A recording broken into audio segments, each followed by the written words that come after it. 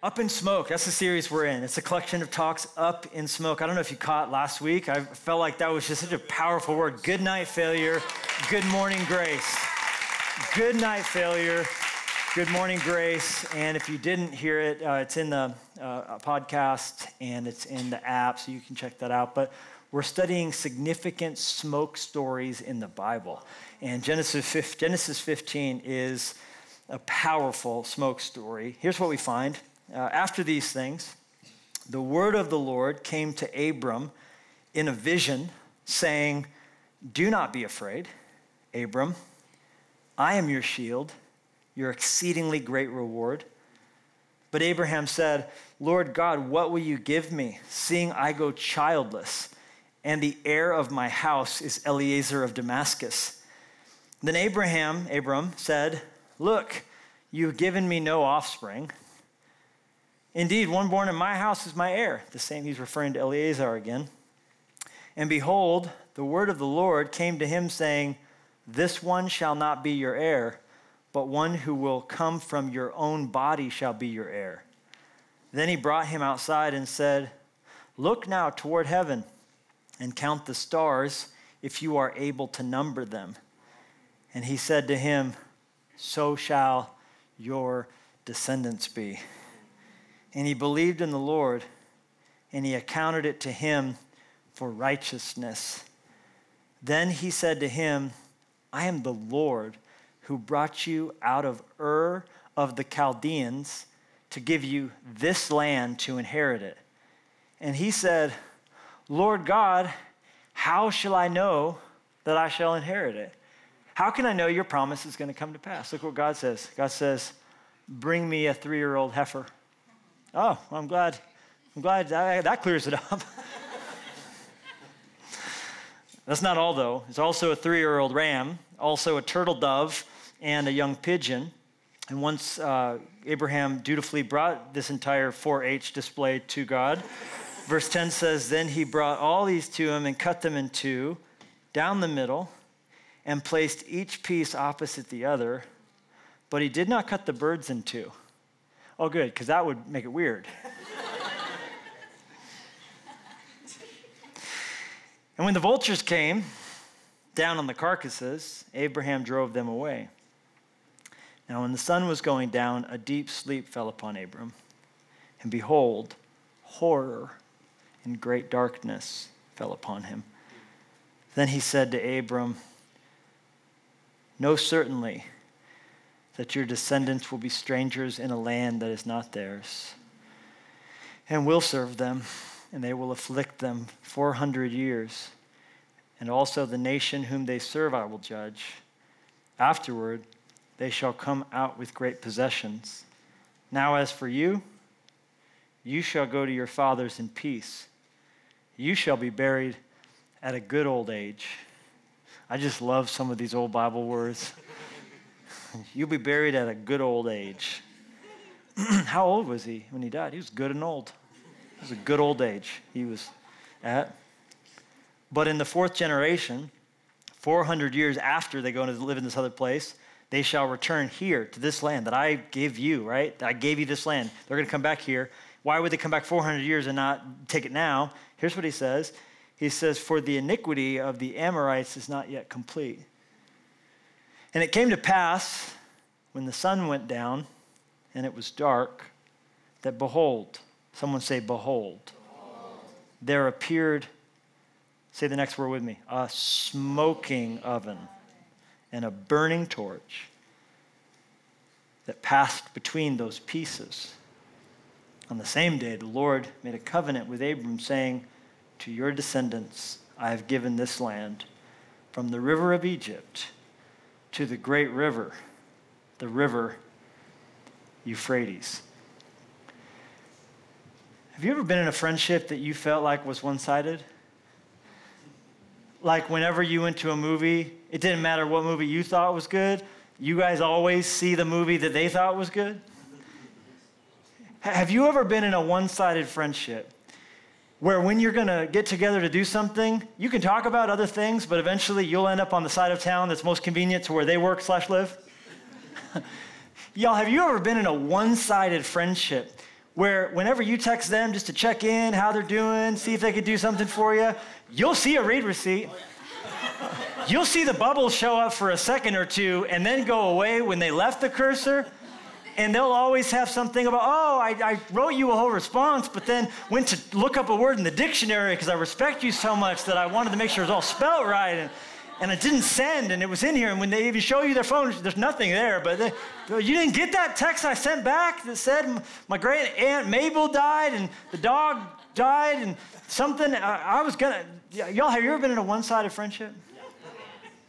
Where they have perfect cell reception when they need something from you.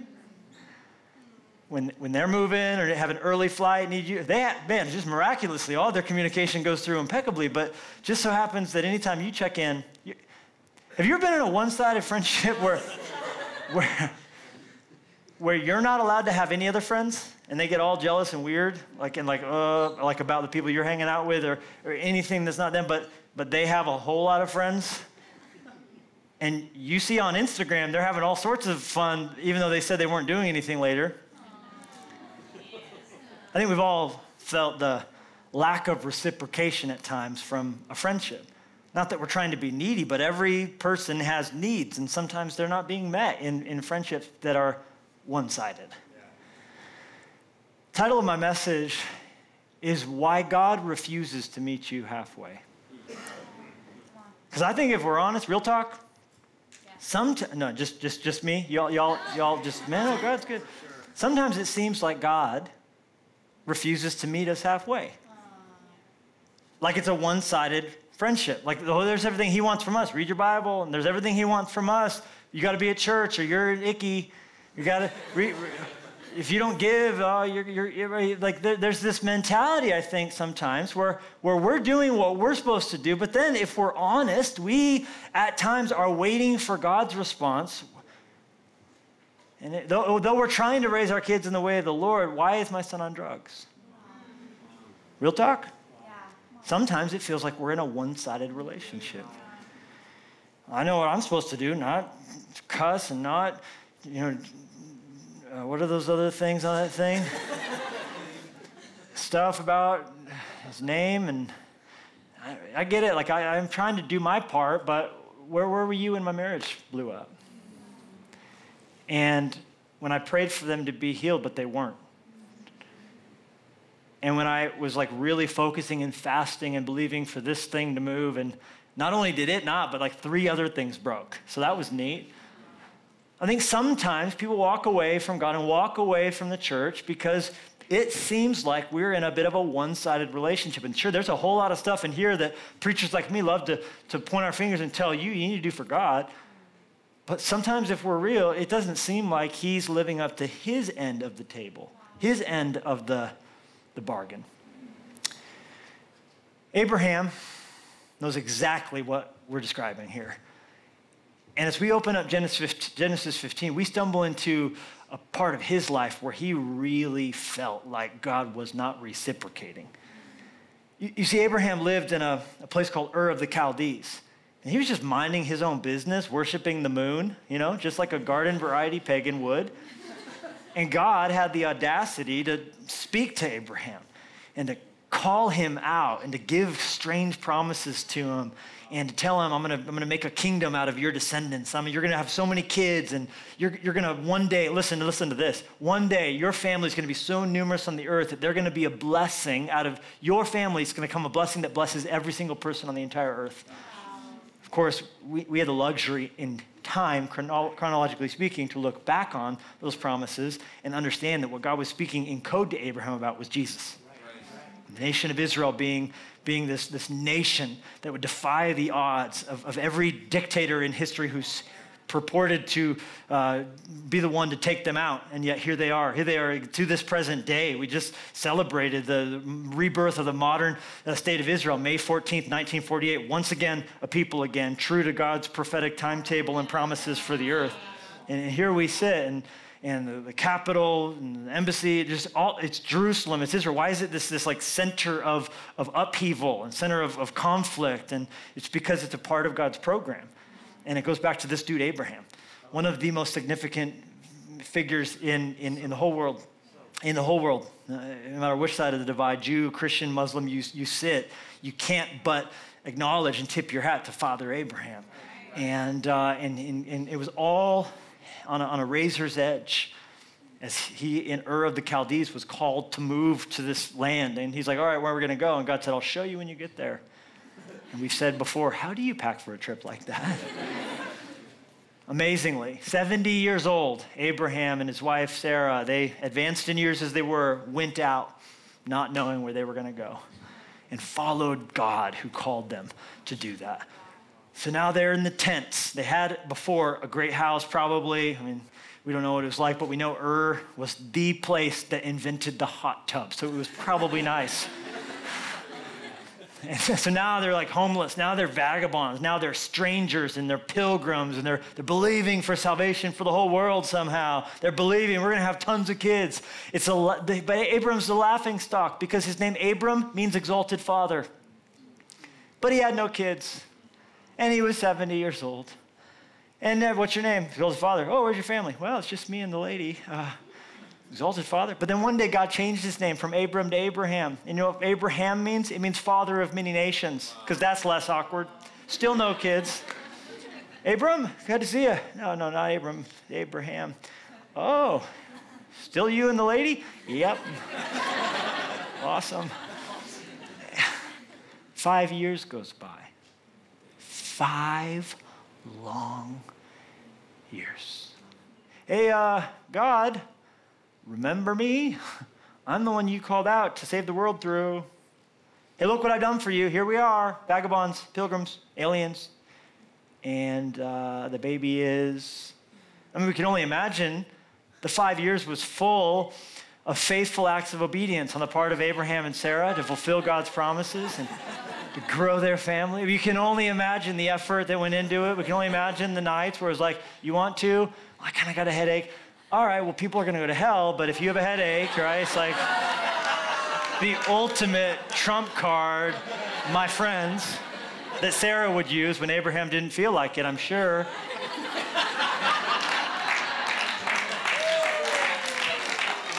He's like, honey, I just want to snuggle. And she's like, Abraham, we need to be a blessing to people all over the world.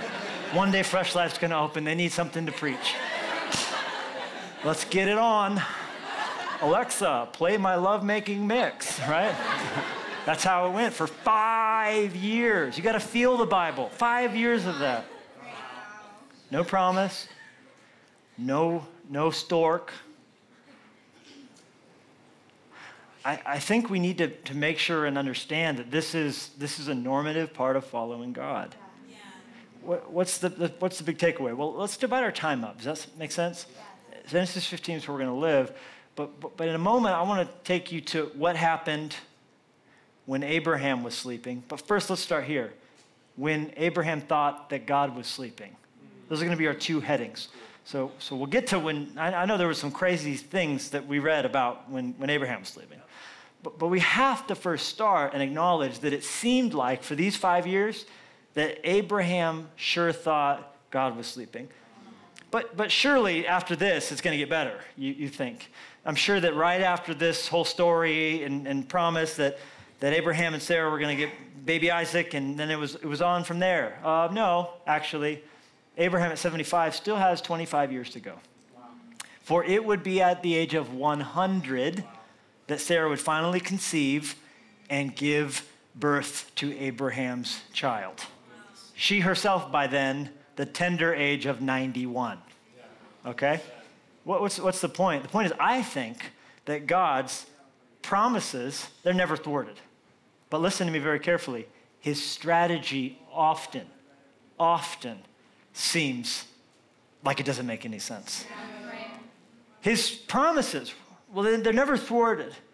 But his strategies, they seldom make sense.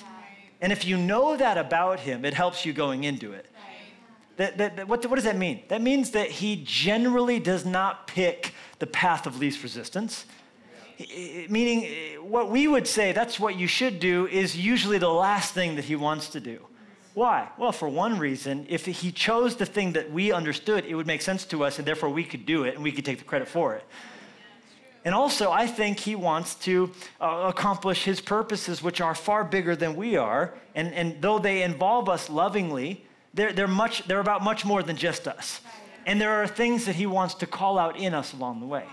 So listen, God's purposes never thwarted, but his strategies seldom make sense. So Sarah wasn't having the baby, not because God couldn't have made it happen, but because God didn't want it to happen yet.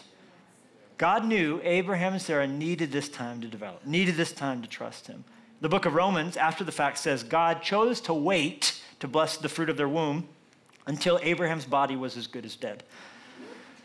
His strategies seldom make sense. When you read that, you're like, he's just waiting, not time yet. Like the angels are like, God, he's looking pretty ripe. God, his body's as good as dead. Okay, let's bless their union now. As good as dead? God's plan, when he called Abram from Ur, was to wait until his body was as good as dead. But he didn't tell Abraham and Sarah that. And he also doesn't tell you everything. He just tells you where he's going to take you to. And so then we get busy. We get busy thinking it's going to happen right away. Okay, I got saved, and now I cleaned up my life a little bit, and went through my video library, went through my schedule. Okay, God, where's the blessing? And it doesn't come, and then we're thinking, God, what are you, asleep at the wheel? This is a one-sided relationship. I've done my part. Where's your part? Here's what you need to know. You need to know that you need to evaluate, listen to me, you need to evaluate your reality in light of God's identity. That's what you have to do when you think God's sleeping. You have to actively evaluate your reality in light of God's identity. When Abraham was doubting God and doubting God's ability and doubting this whole thing and maybe thinking I should go back to Ur, when that happened, God did not say, it's okay when you're 100. It's okay, this is what's going to, it's okay. He didn't tell him anything about the plan. What he did was pointed to himself as the person. Abraham's doubting his reality. So look what God says. Look at verse 1 more time. God says, I'm your shield. I'm your exceeding great reward. Now, God was gracious to give the shield and the reward part. All he really needed to say was, I am. Because Abraham was saying, I'm not sure how this is going to work. I'm not. God says, I am. Don't worry about your reality. Listen. Here's my identity. I am. What you're not, I am. What you can't do, I can. You're afraid, I'm your shield. You don't see how this is going to pan out, I'm your reward. Don't look at what you walked away from. Look at you're walking to, and it's me. Run into my arms. I got your back. I'm your reward.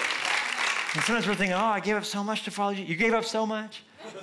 You gave up despair. You gave up aloneness. You gave up material possessions that couldn't satisfy the hole inside of you. You gave up partying that never left you anything but hungover and looking for more of this thing that's going to kill you. God's the only one who offers you anything, and he's your reward. Where he's concerned, what's next is always greater than what's now. Yeah. And so he's calling you to trust his identity and not your reality. This is going to help you so much. In life, you can only trust in one thing at one time, right? You can only trust in one thing at one time. So here's your choice. At any given moment, you must either trust your perception or his divine orchestration. Remember that. Every time you're freaked out, you're afraid, you feel like, where's God in my marriage? Where's God in my health? Where's God in my finances? Where's God in my career? Where's God? Hey, listen, you can either trust your perception or his divine orchestration. I got a glass of water here, and I'm going to pour another. Now, one of these two glasses of water, the water came from a lake. And one of these came from a faucet and is safe to drink. Now, here's the crazy part. I can't honestly tell. If I agitate this one, I know there's going to be little things in it too. Sometimes I think we look at the glass and we trust our perception. And our perception tells us one's better. To Abraham and Sarah's perception, Ur is way better than tent. They would never get to even see the promises even fully come to pass. Yeah, they'd get to have Isaac, but God even told them it's going to be 400 years. So most of the promises God gave them, which are, by the way, playing out even right now, they never got to see on this earth. So just human perception, it would have been better to stay in Ur. So we can't, can we agree we can't trust our perception? Even when God called them outside, look at the stars. He says, that's how many kids you're going to have. How many stars did Abraham see? They say at most in the country, and there was no light pollution back then like today, so the most that you can ever see in one place is about 5,000. Was that all the stars? There were hundreds of billions they couldn't see that God knew in his heart was part of what he was doing in that day. So we can't trust our perception. So what should we choose to do? We should choose to trust his divine orchestration. We should choose to trust his sovereign rule. We should choose to trust that he is Lord and that he is God and he created this world. And so we should bow down before him. What does that look like? It looks like this. It looks like believing even when we know for a fact that what we're looking at is bad. Even when we know for a fact that what we're looking at is gross. Because we sometimes face things that we can absolutely know. I'm not trusting my perception. This is horrible. And I'm going to be honest with you. You're going to face things that are terrible. You're going to face pain. You're going to face grief. You're going to face betrayal. That you don't have to have a magnifying glass to know there's bad stuff swimming inside this. That drinking it's going to make you feel sick. And if I were to drink this right now, well, I know that I would get amoebas and parasites and bacteria and probably have diarrhea at the very least. But that's why we have to learn to process what we're facing through something else. And my suggestion is to evaluate your reality through the lens of God's identity. And to quit just taking things at face value. Instead, you need a filter.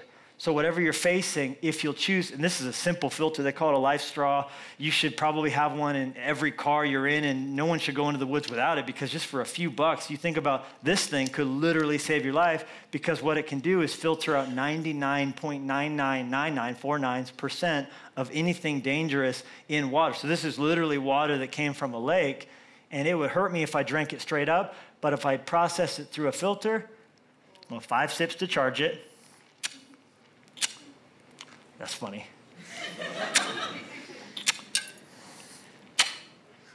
I'm holding it still.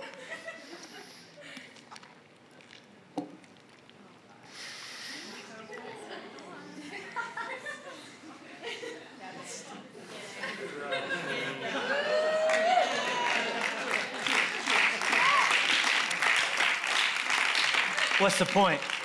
The point is, it's not really about what happens to you. It's more about what you filter it through. It's not, I'm convinced that it's not about what we face, because there's bad stuff in it, but there was always good water there. There was just good with the bad. So we need something that can filter it and tell us, even in the bad, there's something good. I'm going to bring it out. Yeah, it's hard. Yeah, it's terrible. Yeah, it's wrong. But there's good that I'm going to accomplish in the midst of the bad. There's beauty that I'm going to bring out in the midst of the agony. There's a platform I'm going to build for you in the midst of your pain.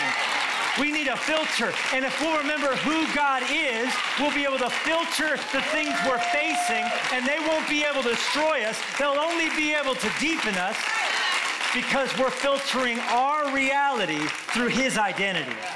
And if he's my shield, if he's my reward, nothing can be done to me. I'm invincible in the will of God. What does that mean? That means that you have to remember that fear is a choice, just like faith is. And that's why God said to Abraham, verse 1, don't be afraid. Now pause right there. Leave it right up there. We don't generally think of fear as something we have a say in. We think of fear as a noun, not a verb. I'm afraid. Well, stop it. But to tell someone who's afraid, stop being afraid, that seems like a mean thing for God to do, until you remember that fear ends where faith begins. And faith, while we feel like it's a noun, is also a verb. So God never calls us to do something that we can't do with his help. So when he tells Abraham, do not be afraid, I'm your shield, what he's telling him to do is to anchor his life into something more powerful than his perception. Because what you think is good or what you think is bad is ultimately not long enough and not deep enough and not big enough to understand and overwhelm the purposes of God, who can work all things together for his good and for our good as well, as we're called according to his purposes to be more like Jesus. If Joseph just looked at the cup he was handed in life, bad. Prison, bad. Lied about, bad. Forgotten. How about you're going to save your entire family's life? You're going to be the most powerful person in one of the most powerful nations on the earth. He had to remember, I got a shield and I got an exceedingly great reward, so I'm not going to be afraid even when I feel afraid. And that's the place you got to come to, is where you remember that fear is a choice, just like faith is. And when is the occasion to exhibit the obedience of faith and not walk in fear any longer? Here it is, when you feel doubts pop up in your heart. Now again, so many people walk away from the church and walk away from God because they feel like, I got doubts. And I got doubts, so I got to walk away. I got to leave because I got doubts. I heard this in science class. I hear this in church. I read this in the Bible. I hear this over here. I heard this preached my whole life by a pastor who later on we found out wasn't even walking out any of the crap he was telling us to do. And my dad sure was religious, but also was beating my mom. Yeah, I got doubts. And here's what we fear. We fear that doubt is the enemy of faith. Therefore, we have to abandon our faith when we feel doubt. But I got news for you, beloved. Doubt isn't the enemy of faith. Certainty is. When you're certain about something, that's the enemy. You don't have to have faith anymore when you have certainty. We're not going to have faith in heaven. You'll be like, God's right over there, right? There's no faith there. So doubt now isn't the enemy to your faith. Certainty would be. If faith is the evidence of things hoped for, but the belief in things not yet seen. So when we feel doubt, that's just the time we got to choose to believe again. When we feel the doubt creep up in our hearts, okay, I'm going to choose to not be afraid. He's my shield. He's my reward. I choose to believe right there in the middle of my doubt. I just think this could set us free to feel doubt, but to not give into the doubt and walk in fear, but to feel the doubt, feel comfortable with that doubt, but then lean into who God is and believe he's going to do what he said he's going to do. Listen to me. You don't need to trust God. You don't need to understand God. You just need to trust him. Understanding God is not the goal.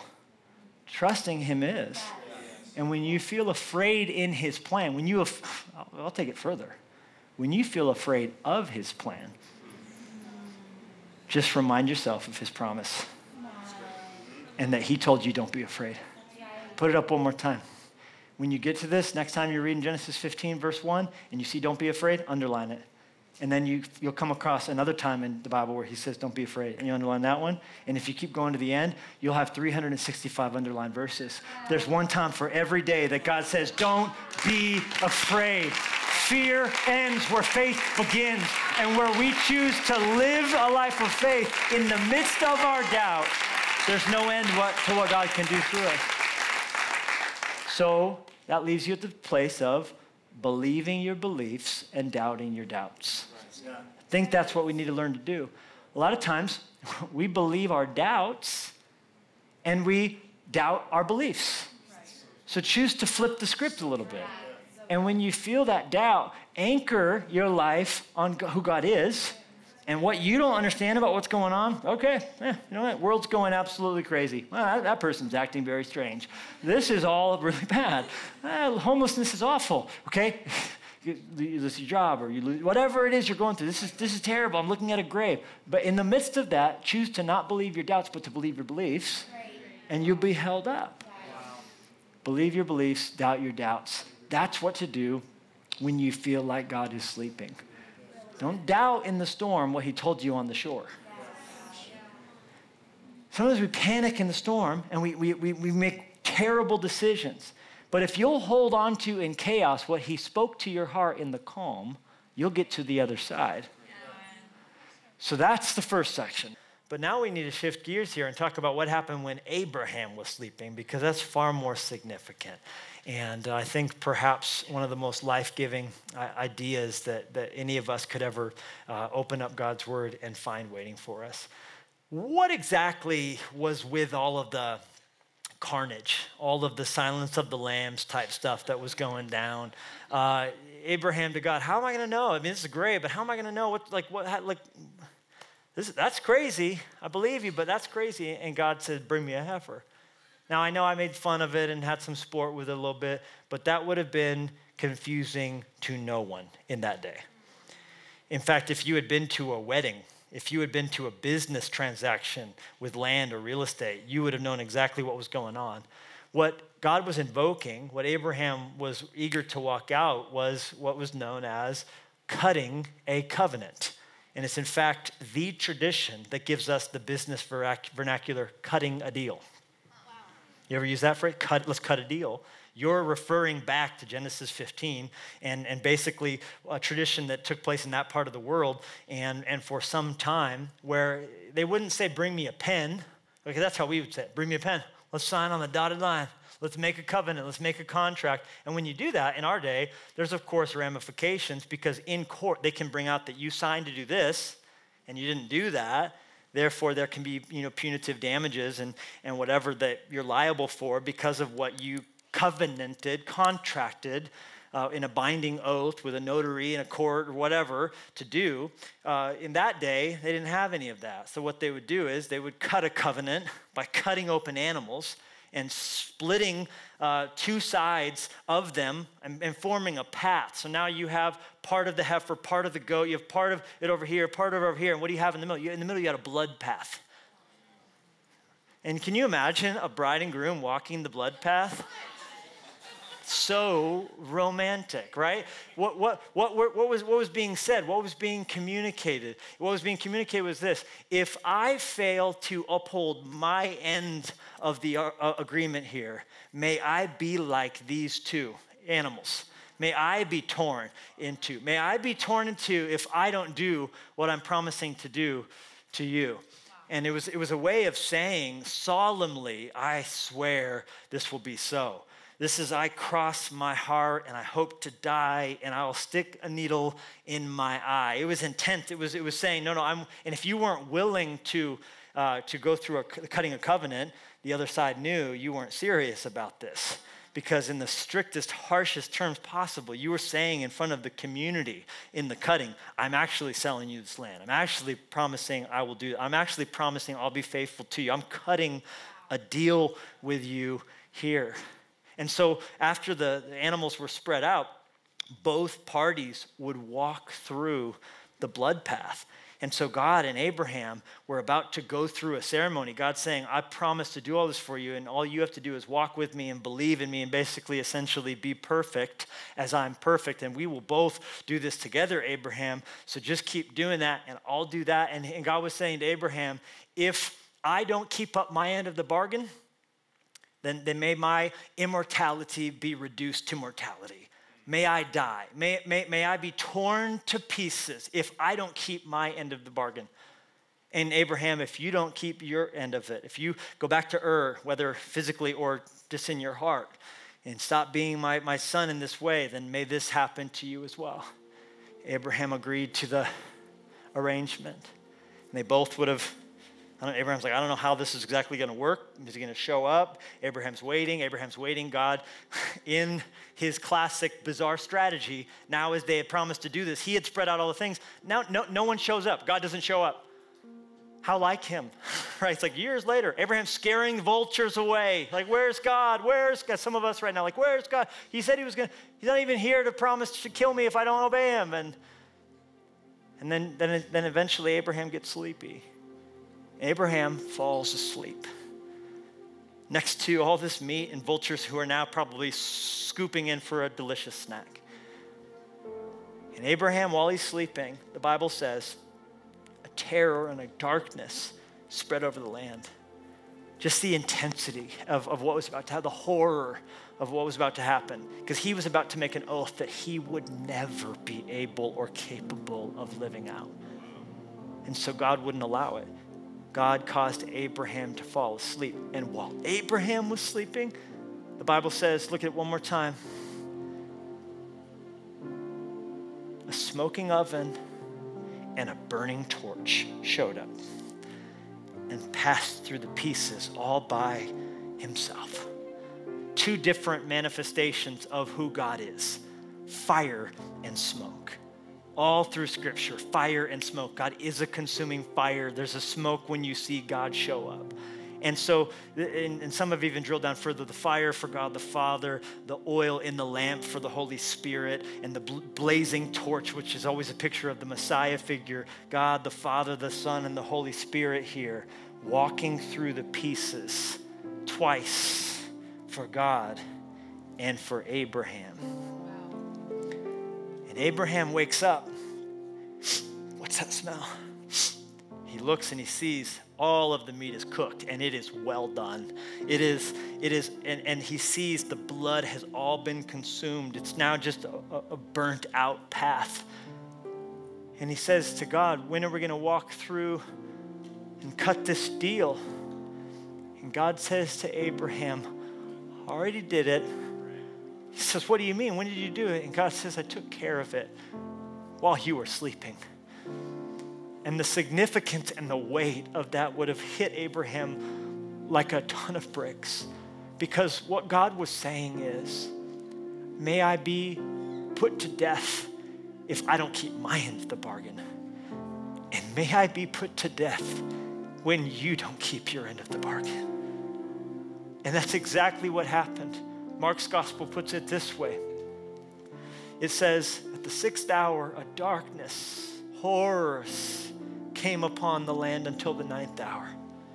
And at the 9th hour, Jesus cried out with a loud voice saying, Eloi, Eloi, lama sabachthani, which is translated, my God, why have you forsaken me? You see, because God, who had made a promise to always keep up his end of the bargain, when we didn't keep out ours, he was torn to pieces on the cross, and he died to purchase our salvation. What's the point? The point is you don't get salvation by achieving. You get salvation by receiving and believing God's promises. And this here is the gospel.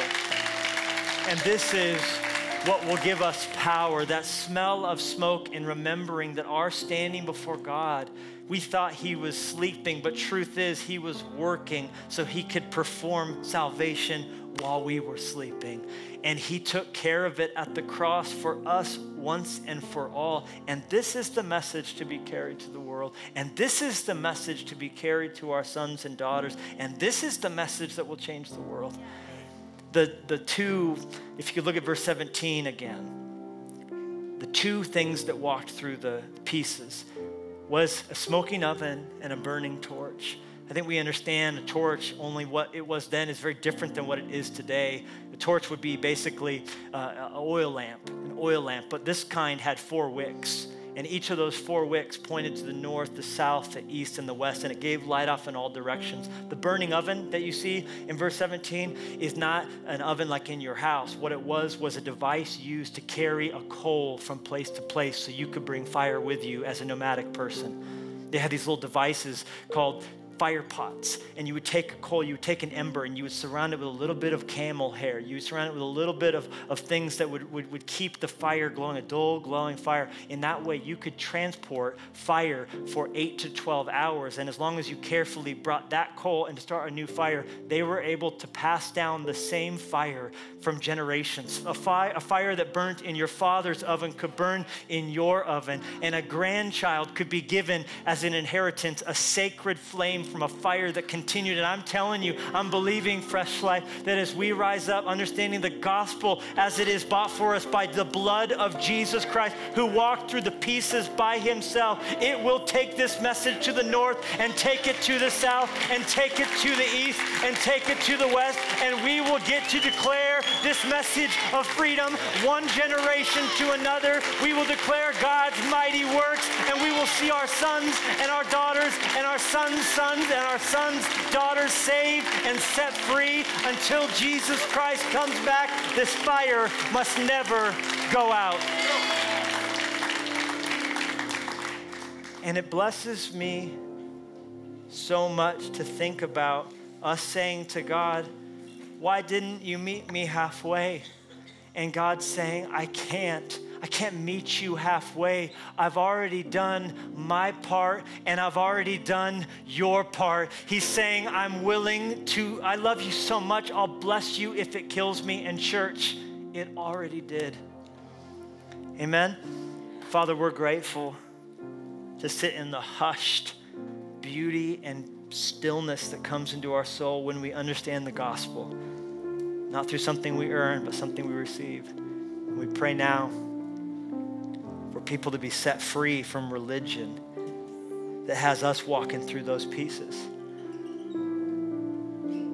and walking in forgiveness. If you're here as we're praying at every Fresh Life location and you need to turn from religion and turn from sin and turn from trying to fix it all and trying to understand it all and turn to Jesus in faith, we want to give you space and time to make that decision. The question is, have you trusted Christ who walked through the pieces to be your all-sufficiency? Do you know you're going to heaven because of what he's done for you, not because of how good you've been? If not, you can right now if you would believe in him and what he did in dying and rising from the dead. I'm going to pray a prayer, and if you're ready to trust Jesus as your Savior, I want you to pray this prayer out loud after me. God will hear you, and he will heal you. I'm going to ask the church family to pray with us to show we're with you in this decision. Say this, mean it in your heart. Dear God, I know I'm a sinner. I can't fix myself. Please come into my heart. Help me follow you. Thank you for dying for me. Help me to live for you by your grace. In Jesus' name. With heads still bowed, eyes still closed, I'm gonna give you space and time to demonstrate that new faith by indicating you've made that decision. I'm gonna count to 3, and when I get to 3, every location, church online, if you made that decision to give your heart to Jesus, shoot your hand up in the air. This is a chance to say, I just gave my heart to Christ. I'm gonna follow him. I'm gonna trust his identity, not my perception of my reality. 1, 2, 3. Shoot your hands up, shoot your hands up all across the church. We're celebrating with you as you make this decision. Hey, thank you so much for watching this message. If you haven't yet, head on over to YouTube and click subscribe on Fresh Life's channel so you don't miss out on anything.